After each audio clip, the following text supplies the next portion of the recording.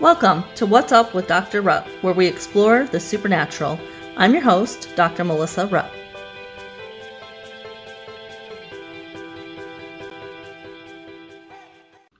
Hi, and welcome to another episode.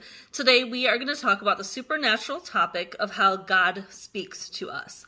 There are all kinds of scripture passages all throughout the entire Bible about God speaking to people. I'm just going to give you a couple here. Job 33:14 says, "For God does speak, now one way and now another." And that's just talking about there are different ways that God can speak to us. And then John 10:27 says, "My sheep listen to my voice." We were going to talk about spiritual gifts today, but I really felt like it was important first to talk about hearing how God speaks to us, learning to recognize the ways that he does speak to us, because that all comes into play when the spiritual gifts start to operate in your life. So we're going to cover that real quick today, how God speaks. And there are many different ways that he can speak to us.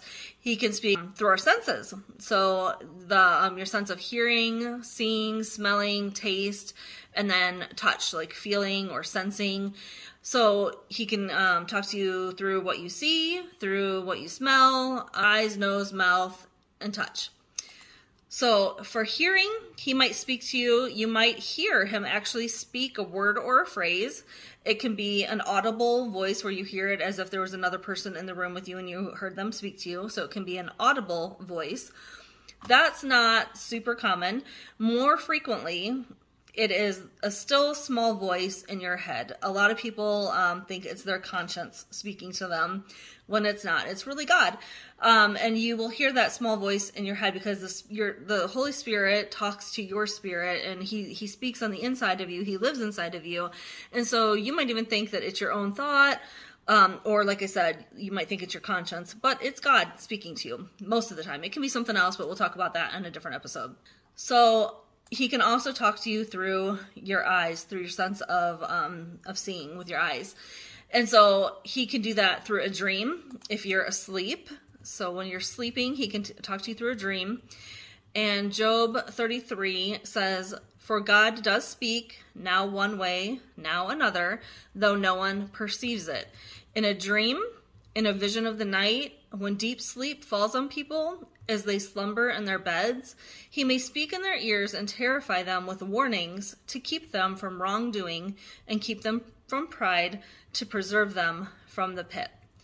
And then in Joel 2:28, it says, "I will pour out my spirit on all people. Your sons and daughters will prophesy. Your old men will dream dreams. Your young men will see visions." So Jesus' father, Joseph, he was given several different dreams to warn and instruct him in what he should do to keep Jesus safe after Jesus was born. In Matthew 2, Joseph was told in a dream to take Jesus to Egypt.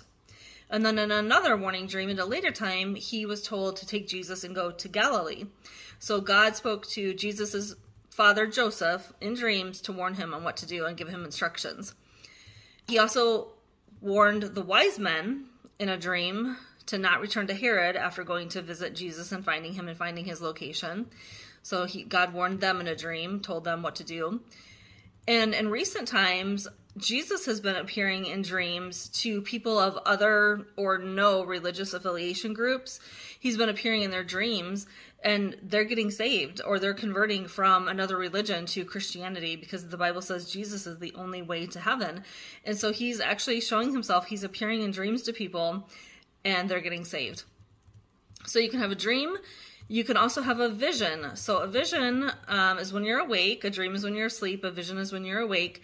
And in a vision, you might see like an image or a vision of something in your imagination. You'll see it like kind of on the inside of your head, like in an imagination type thing. So when you're trying to imagine something and you kind of have this thing pop up in your head, that's kind of what happens when it is a vision, only it's God who initiates it. You weren't even thinking about the thing usually, and he just pops something into your head and shows you something in that kind of a form.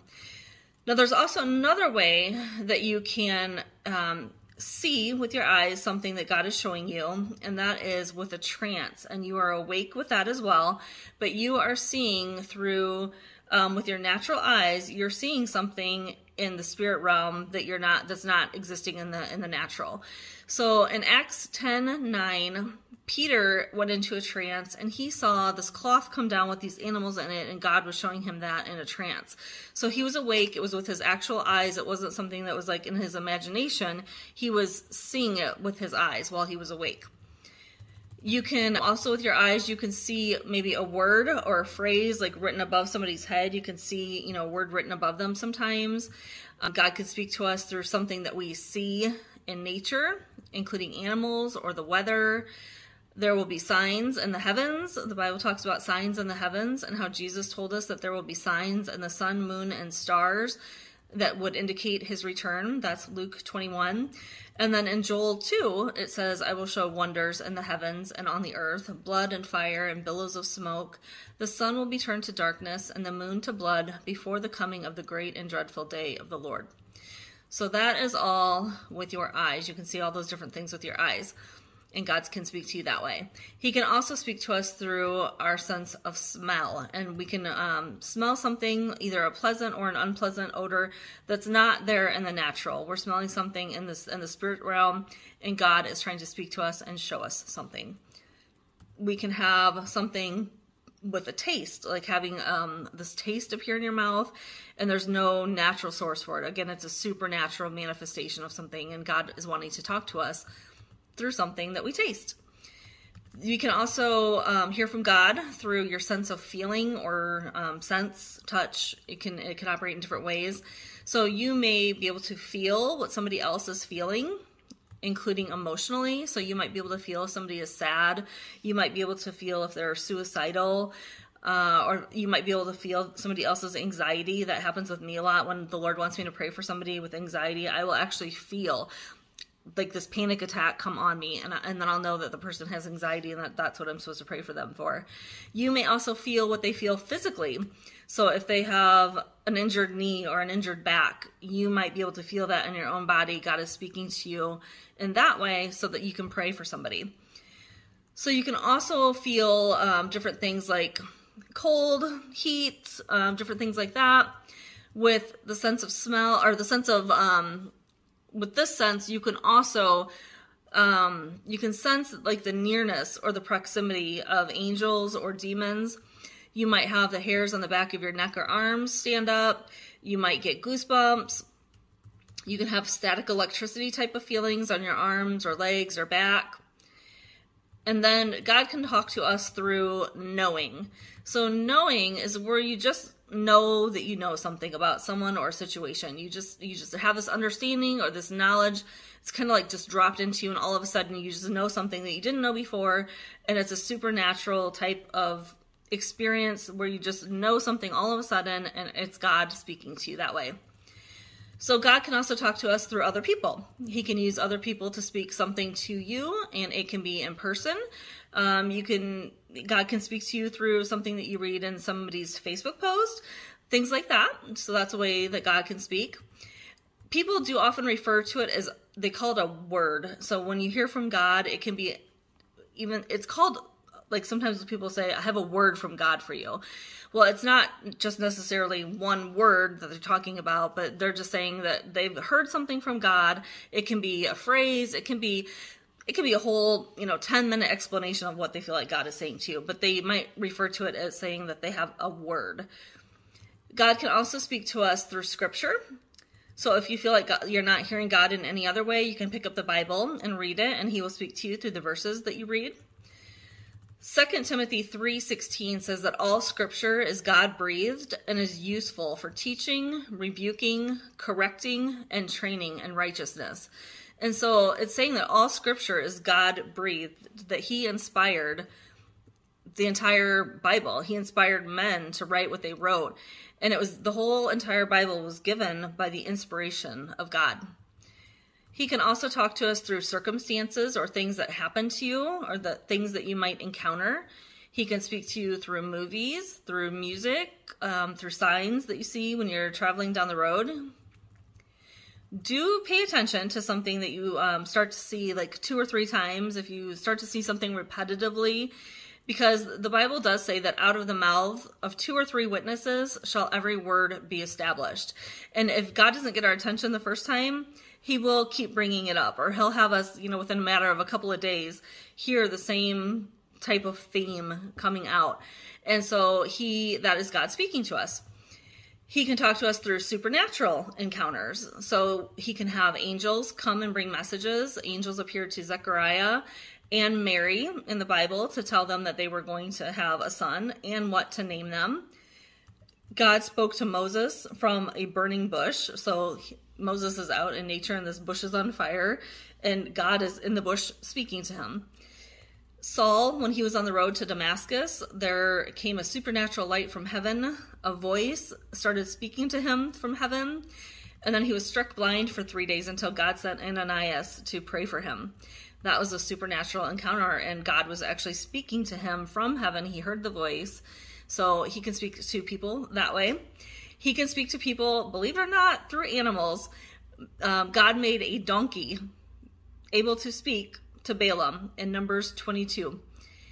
He can cause supernatural things like the fire in the burning bush, and he caused fire to fall from heaven supernaturally onto the altar when Elijah was confronting the prophets of Baal in 1 Kings 18.